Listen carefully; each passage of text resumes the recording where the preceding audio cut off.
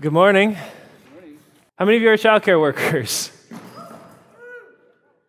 I think if I remember rightly, Amanda said that she had to buy 40 candy bars and gift cards for everybody who works in childcare and all that sort of thing. So thank you guys so much. It's amazing the way that you guys band together as a church to take care of the kids. You're generous with your time. You're generous with each other. You're generous with your service, and this church only works if we're all in on things together, right? So good job. Let's pray. Father, we come to you this morning needing your help and your strength. We ask that you would be near to us now.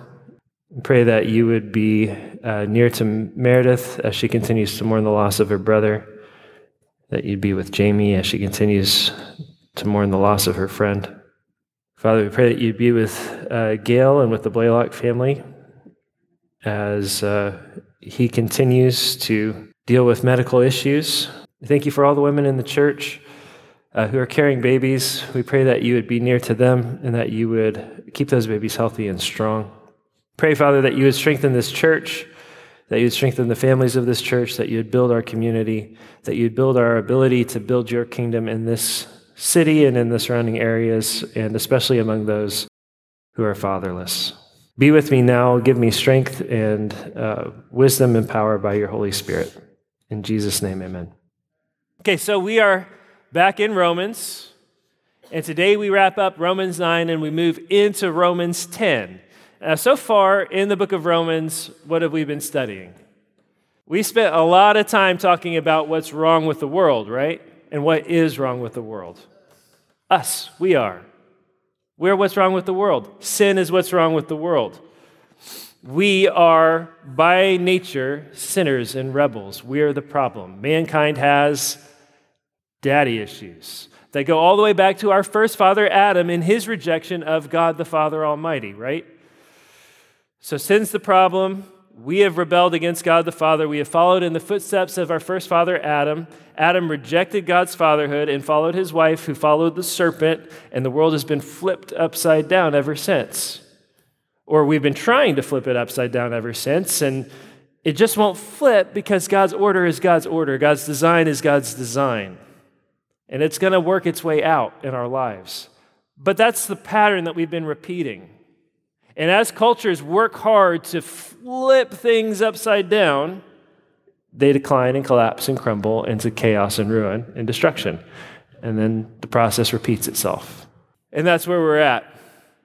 That's why the world's inverted. That's why we think it's okay for mothers to kill their children. That's why we think it's okay for men to pretend to be women, for women to pretend to be men, and for no one to honor or submit to or give thanks to God the Father who's in heaven.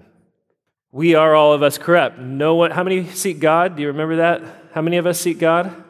None. Zero. How many have turned aside? All of us. Everyone's gone their own way, right? We're either outright rebels, or we're hypocrites who pretend, or we're self-righteous, judgmental jerks. But any way you slice it, we are all of us sinners, trapped, cornered. And there's nothing we can do to make our way back on our own to a holy God. So that's what's wrong with the world, and we spent some months talking about that, and then we spent several months talking about what God does to save us from it, what God has done about all of that. And the good news of the gospel is that God did what we could never do. God came down to us because we could not ascend to him. We couldn't save ourselves. God has to save us.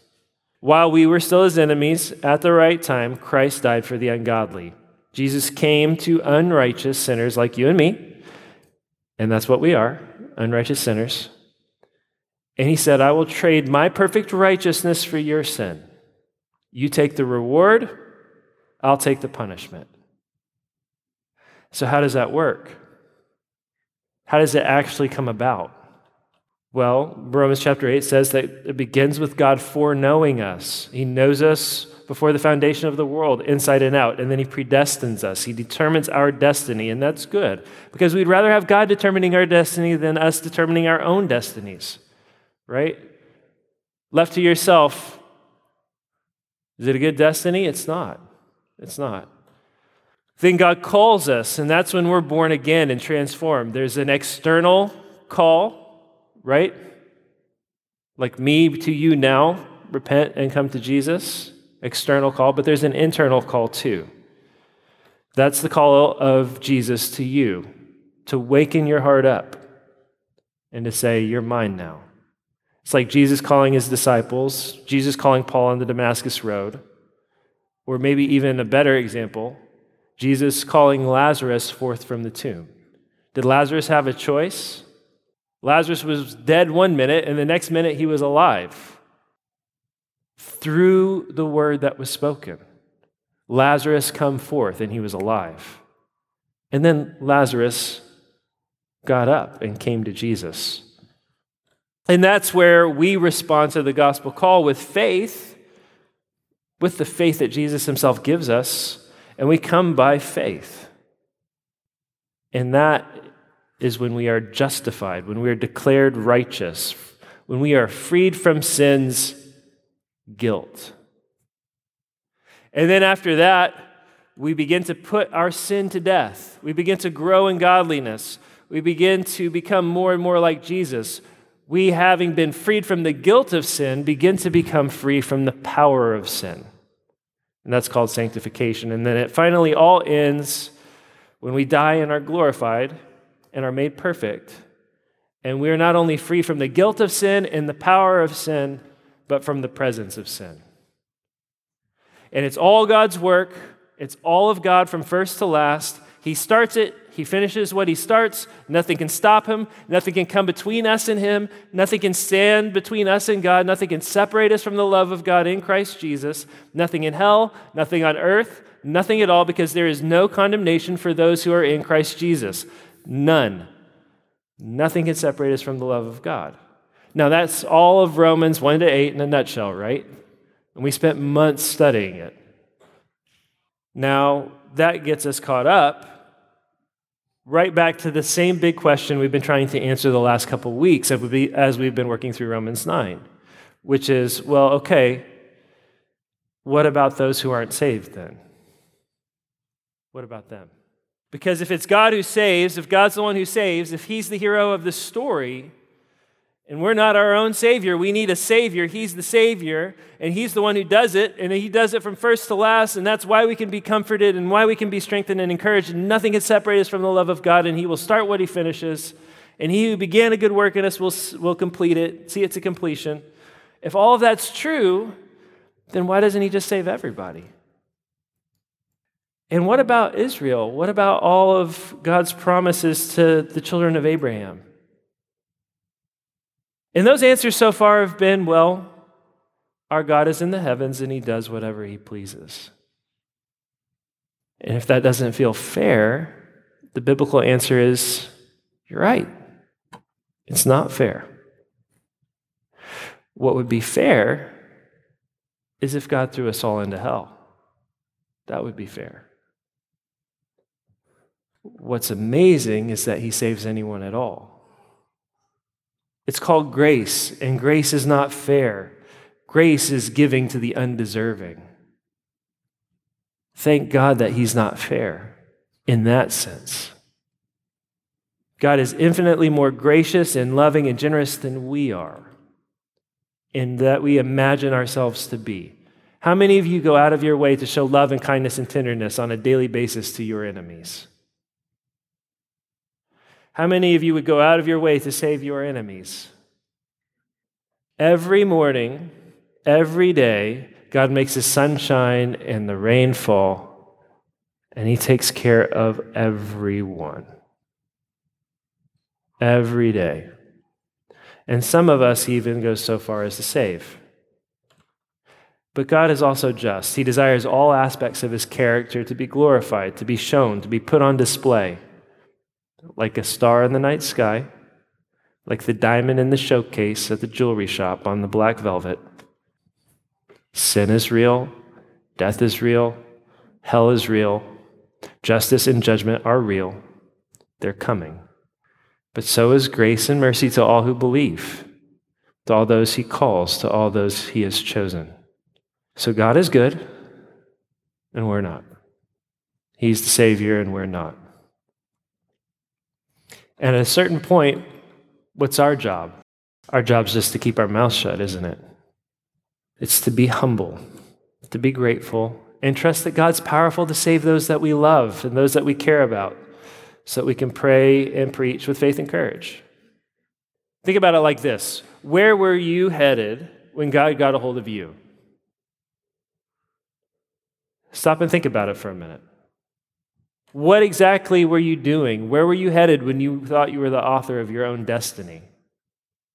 How good were things going for you? And then what happened and what changed? I was going my own way. I don't know about you. I was going my own way. I was a junior in high school. I had a girlfriend. I was playing baseball. I was having fun at the parties with my friends. I was getting ready to go to college on scholarship. I was not looking for God, but God was looking for me. I started asking hard and troubling questions about meaning, about purpose, about the point of existence. Like, why are we here? What does it matter? Who cares? Why bother? Why try? About the hypocrisy of many so-called Christians, about my own hypocrisy, just being a sort of standard, blah, Midwestern, Evansville, everybody's a Christian, so nobody's a Christian kind of Christian, because we're all just sort of good people. But why? Why did I even start asking those questions? What changed? What caused my heart to suddenly begin seeking out answers to those hard things? Why not just keep going? And then, more than that, why did I decide to turn to the Bible and start reading it? And then, why did I believe what I was reading? And why did it begin to change my life? Where did all that come from? I wasn't looking for that. I wasn't looking for my relationships with my friends to change. I wasn't looking to quit the baseball team. That was not where I was headed. Why did my whole life's trajectory turn? That's me. What about you? That's where we're at in today's passage in Romans 9, beginning in chapter 9, verse 30. What shall we say then? The Gentiles who did not pursue righteousness have attained it. That is, a righteousness that is by faith. But that Israel, who pursued a law that would lead to righteousness, did not succeed in reaching the law. Why? Because they did not pursue it by faith, but as if it were based on works. They have stumbled over the stumbling stone. As it is written, "Behold, I am laying in Zion a stone of stumbling and a rock of offense, and whoever believes in him will not be put to shame." Okay, so here's what he's saying. We were not pursuing righteousness. I was pursuing girls and sports and school and other things. Jesus was the farthest thing from my mind. And then God saved me. But what about those who are pursuing righteousness? What about those who were trying? Israel, God's people, were pursuing a righteousness by law, he says. And today there are many people, not just the people of Israel, who pursue God's righteousness by law. In fact, you could argue that most of the people who are pursuing God's righteousness by law today aren't even from the people of Israel. They would call themselves Christians. Or maybe something else. Everyone has their gods. Everyone is out pursuing some kind of law. That's what we talked about in our American God series, right? But here's the thing about pursuing righteousness that comes from law. We've broken the law. Our covenant relationship with God, man's covenant relationship with God, is broken. When you've broken and violated a covenant relationship, can you make it right just by working hard and trying? You can't. Can you undo what you've done? You can't. Simple, easy example. If you have a marriage and one party commits adultery, can the guilty party just undo that? Can they make it right? No. No, they can't. Some lines, once you cross them, they have been crossed forever. Some bells cannot be unrung, and there's no way to get back what you've lost. When Adam ate the fruit in the Garden of Eden, there was no going back. There was no going back. When you cross certain lines sexually, there's no going back. There's no going back. You can't have your virginity back. Once it's gone, it's gone. You can't have the sanctity of the marriage bed back. Once it's gone, it's gone. Once you've abused or harmed someone, you've crossed a line you can't uncross. With all these things, there are consequences. Those consequences have to be borne out. Pursuing righteousness by law, by works, by effort is trying to get back across the line on your own. It's trying to uneat the apple. It's trying to close Pandora's box and get everything back inside. And it doesn't work that way. It doesn't matter what you've done. You've broken the covenant. You've broken your vows. You've broken the relationship. And relationships don't work that way. Covenants don't work that way. It's the other party that has to make a way for you to be restored. If you commit adultery, you are guilty of violating the marriage covenant, and the fate of your marriage now lies in the hands of your husband or your wife. They have the power and right before God to walk away, and they don't owe it to you to stay because you broke the covenant, and you are powerless to restore what you've broken. Now, can marriages come back from adultery? They can. But it takes work. When it comes to us and God, we are in a worse position than a spouse who commits adultery. We have made ourselves the self-declared enemies of the holy, righteous, and just God of the universe. We've made war on heaven with our sin and our rebellion. Once you've done that, you don't get to come back from that. Not on your own. The devil and the fallen angels did that, and they don't get to come back from that. There is no coming back from that. Not for them. And for us, the same is true. That's where we were. That's where Romans 1-3 puts us. Work has to be done to restore the relationship, and we can't do the work. We can't do it. We can't pay for our crimes. The guilt's infinite.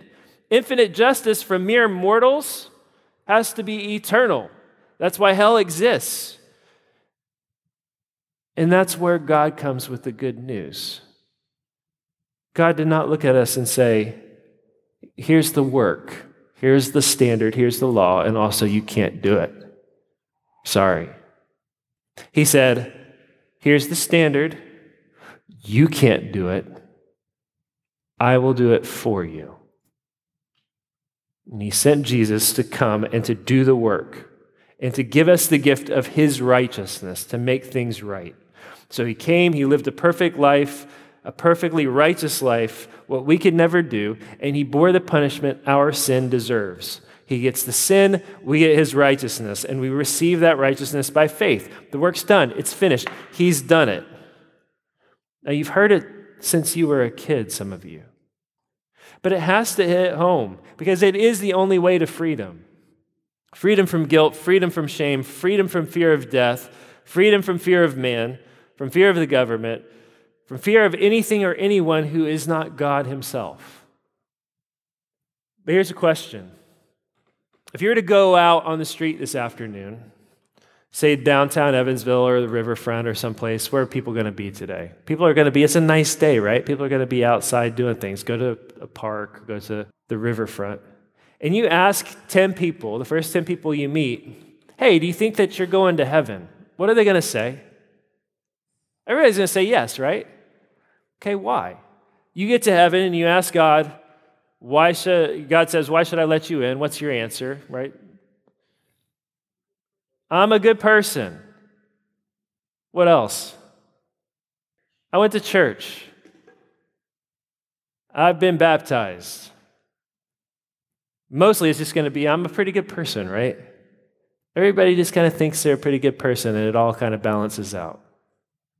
I've not done anything really bad. Of course, the scale of what's really bad just kind of shifts with me, right? For most people, it's going to be some form then of law keeping, some form of works. And here's what he's saying in the passage. Everyone who pursues a righteousness by works fails, falls short. They miss the mark. They can't attain any kind of perfect righteousness because no one's perfect, and you can't cross back over the line. You can't uneat the apple. You can't pay for that yourself. You cannot atone for your own sins. No one's righteous. Everyone's guilty. And so what was so offensive to the Jews in the early church was you had all these Gentiles who had done all these horrible things. We're talking about people who grew up worshiping demons and sacrificing to pagan demon gods and participating in these wild acts of religious sexual desecration and orgies with cult prostitutes. These people are untouchable and perverse. These people are doing all the things that God forbids. Worst of all, they're eating bacon. Thanks for laughing. I didn't have my coffee this morning. They're out there doing whatever they want. They're having sex with whoever they want. God comes to them and says, look, it doesn't matter where you're coming from. Believe in Jesus, you'll be forgiven. I'll give you a righteousness not your own. And so a bunch of Gentiles are like, wow, that's crazy. Cool. I want that. I need to be forgiven. I feel bad. I feel guilty. Thank you, Jesus. And now they believe in Jesus, and they're coming out of all this stuff. And God's done it.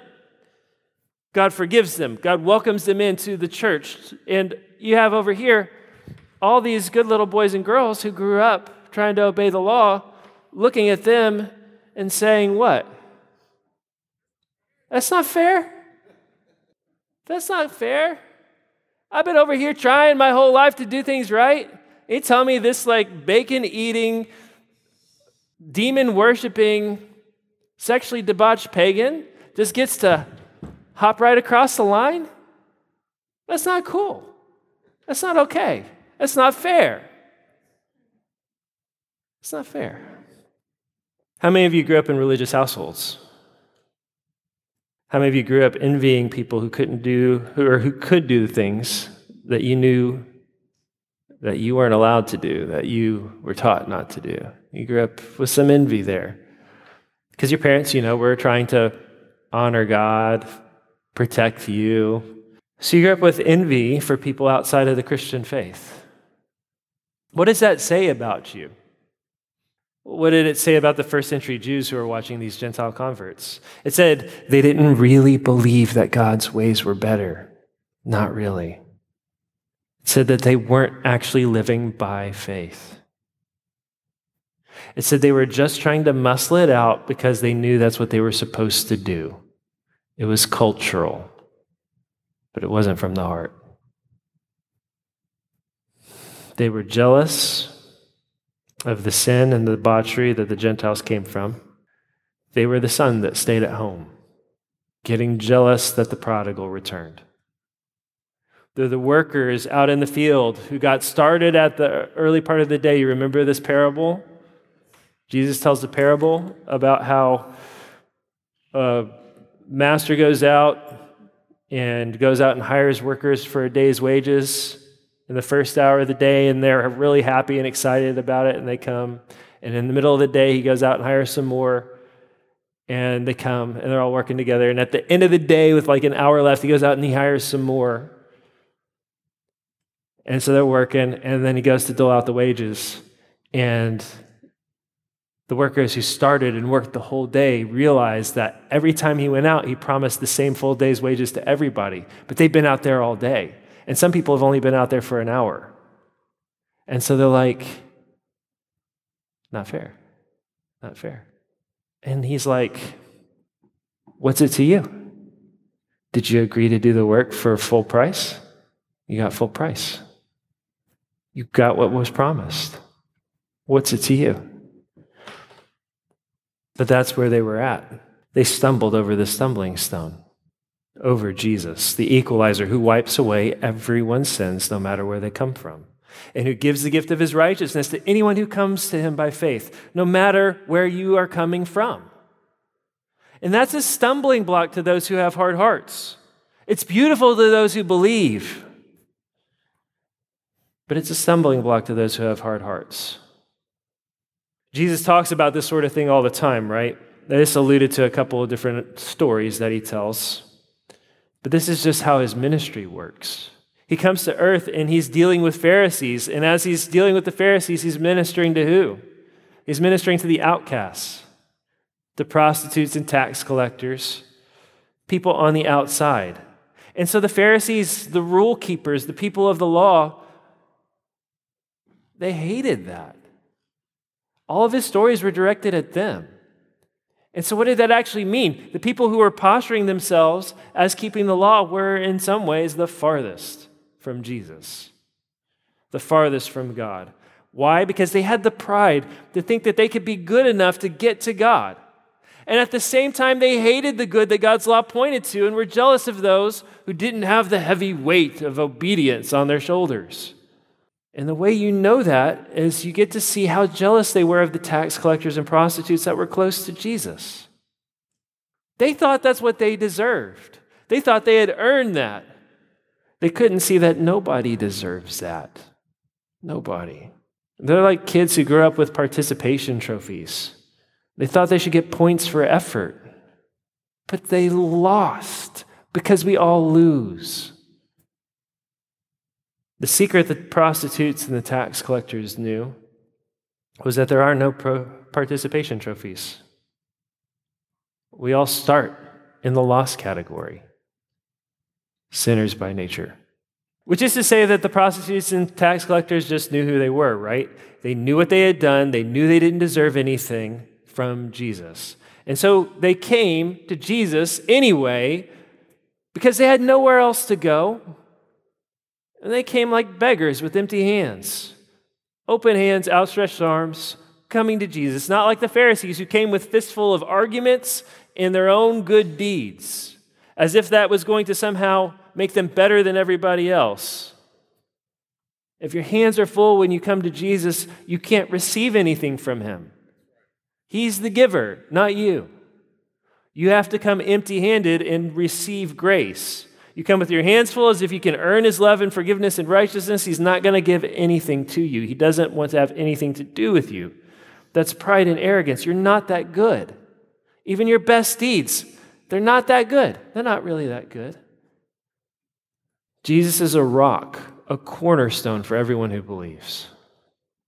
A foundation, what you build your life on, what we're trying to build this church on, what your family and marriage can be built on. But he is a stumbling stone for the proud. Well, how do people trip and stumble over Jesus? Like in real life, how? All kinds of ways we're proud, aren't there? All kinds of things that get in our way of just the simple truth that Jesus comes to save sinners. Let's keep going. Brothers, my heart's desire and prayer to God for them is that they may be saved. For I bear them witness that they have a zeal for God, but not according to knowledge. For being ignorant of the righteousness of God and seeking to establish their own, they did not submit to God's righteousness. For Christ is the end of the law for righteousness to everyone who believes. So remember, this is the Apostle Paul talking. He is this man, the man who's zealous for God, but not according to knowledge.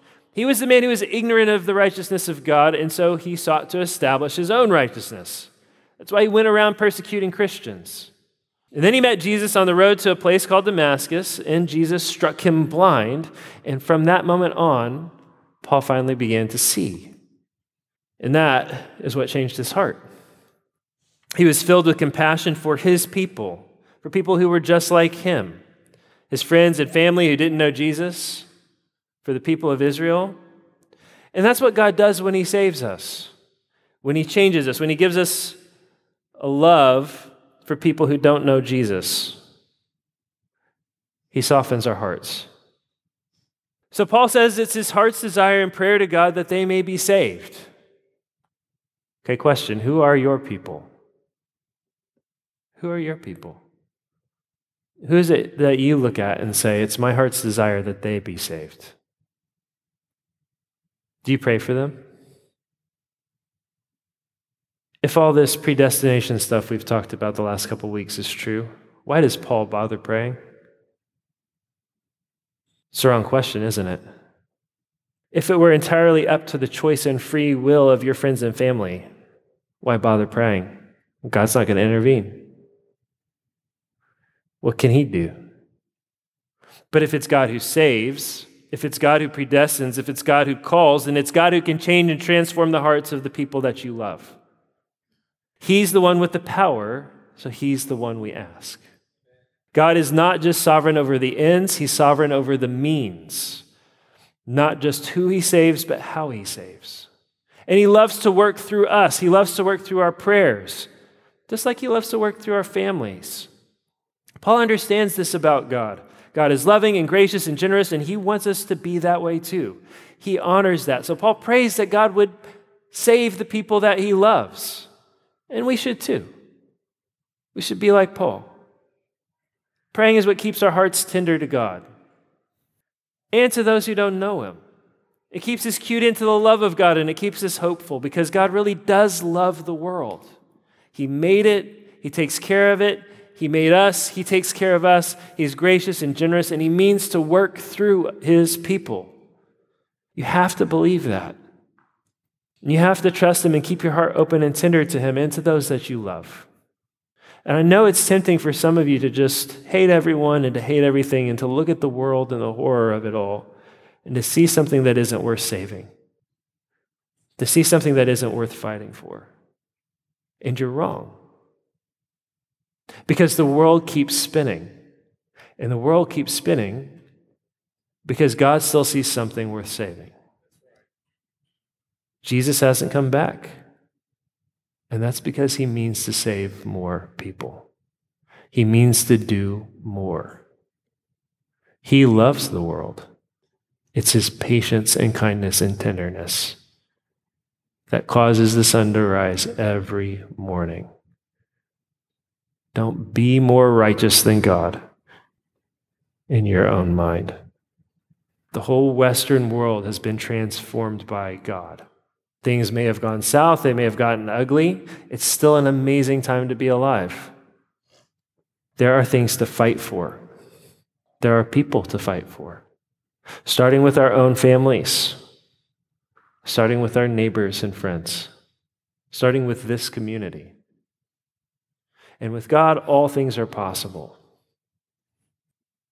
Think of it this way. How did you come to know Jesus? Somebody somewhere told you about him, didn't they? Somebody did. Who told you? Who was it? It was somebody who loved Jesus. God put that somebody who loved Jesus into your life. Maybe it was your mom, maybe it was your dad, maybe it was your grandma, maybe it was a friend at school. God put that person into your life, in your orbit, so that you could hear. And he saved you. Now guess what? You're that person now. And there are people he has put in your orbit. People he means to save. People he means to see the love of God. That means there may be many people in your orbit that God means to save through you. You should trust that and believe it and just have faith for it. Starting with your family, moving out to your friends and your coworkers and your neighbors. They're there for a reason. How many people in this community have a faithful Christian friend or family member? Well, all your family members and friends do, I hope. That should tell you something. That should give you hope. I'm not saying go buy a soapbox and start preaching at work. It's not everybody's gift. But start praying, and pray with faith and hope. Pray for the people God's put in your life and look for opportunities to talk to them or ask them if you can pray for them. Trust God to use those. Christ is the end of the law for righteousness to everyone who believes. Jesus is the end. He's the point. He's the purpose. He's the destination. It's our goal to get to Jesus and bring as many people with us as we can. It's not to worry about who's in and who's out, because everyone who comes to Jesus is saved. That's our job. Everyone who calls out to Jesus is saved and healed. Everyone. Go read the Gospels. See if you can find a single person that Jesus turns away. Nobody calls out to Jesus from the side of the road and gets turned away. Is there a blind man in the Gospel that he doesn't heal? Is there a child that he refuses to see? No, sometimes his disciples turn people away, and then he gets angry with them. Makes Jesus angry. He doesn't turn anybody away. He gets kind of testy with some people. He pushes them. Some people turn away from him. There's this one woman that comes to him, and he says, it's not right. But she persists, and he ends up not turning her away either. Sometimes people turn away from Jesus, makes Jesus sad. He doesn't turn anybody away. What about the people who got dragged to Jesus? Even people who got dragged to Jesus got healed. You realize this? There's a story about it. There's this paralyzed dude, and his friends cart him to Jesus, and they dig a hole in somebody's roof, and they let him down. And you know what we don't have a record of? We don't even know if that guy wanted to go. I don't think it matters. Like, for all we know, it could have been anything from, guys, you got to take me to Jesus. Guys, you got to, fine, okay, I guess we'll take you up and dig a hole in the roof. To, guys, what are you doing? You're going to take me to some crackpot, loony guy who thinks he can heal me? What is wrong with you people? Leave me alone. Or anything in between. We don't know. It doesn't say. What we know is his friends brought him to Jesus and Jesus healed him. So bring your friends and family to Jesus and see what God does. There are only two ways. Moses writes about the righteousness that is based on the law, that the person who does the commandments shall live by them. Can anybody do that? Can anyone live up to the law? No. But the righteousness based on faith says, do not say in your heart who will ascend into heaven, that is to bring Christ down, or who will descend into the abyss, that is to bring Christ up from the dead. In other words, don't try to act like Jesus is inaccessible to you. Don't try to act like he's beyond you. Don't say, oh, how can I get up to heaven? Or who can descend into the depths? You don't have to do either. You don't have to do either. Nobody's asking that of you. You can't pave your own way up to heaven. You can't pay for the depth of your sin. That's not it. But what does it say? The word is near you, in your mouth and in your heart. That is the word of faith that we proclaim. Because if you confess with your mouth that Jesus is Lord and believe in your heart that God raised him from the dead, it has to be both, with your mouth and your heart, you will be saved. Will be. Maybe. Might be. No. Could be. No. Will be. You will be saved. For with the heart one believes and is justified by faith, and with the mouth one confesses and is saved. Confess that faith with your mouth, you proclaim it. For the scripture says, everyone who believes in him will not be put to shame. For there is no distinction between Jew and Greek. Doesn't matter. For the same Lord is Lord of all, bestowing his riches on all who call on him. It's not about the law. It's not about lawlessness. It's not about Jew. It's not about Greeks. It's about Jesus. It's about Jesus. For everyone who calls on the name of the Lord will be saved. Some people who call on the name of the Lord, everyone. Everyone who calls on the name of the Lord, who believes in their heart and confesses with their mouth, will be saved. So come and bring your friends and bring your family and bring your neighbors. Come. Let's pray. Father, I pray that you would this morning give us faith to come to Jesus. If there are those here who have never come, never trusted him, never turned to him, never responded to the gospel call. I pray that this would be the morning that they do. And I pray that you would strengthen all of our hearts to know the love that you have for us and for the world, for our neighbors, for our friends, for our family.